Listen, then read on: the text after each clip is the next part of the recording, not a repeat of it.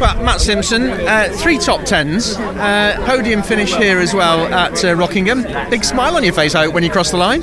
Yeah, obviously second or first would have been better, but yeah, no, to get a podium, obviously after we've had a mega weekend. Really, to be fair, it's the first time in my BTCC career that we've had 3 top tens. So now mega day. Obviously scored some good points and pushed into that top 10. So yeah, no, cool. It was certainly thrilling to watch the closing stages of that race. I guess you were looking in your mirror quite a lot. Yeah, obviously my tyres and brakes had gone sort of 4 or 5 from the laps from the end. Obviously Collins was coming into his own with a rear wheel drive, and he's on the hard tyre, so I knew he'd get strong. But just literally locked the front axle up into the last corner and just cut by him. But no, podium. So no, mega, to be fair. And you've got to put that down as a good weekend's work, Matt, haven't you? Definitely. We've come a long way from last year, and obviously looking forward to the last 3 rounds as well. Many congratulations. Well done. Cheers, mate.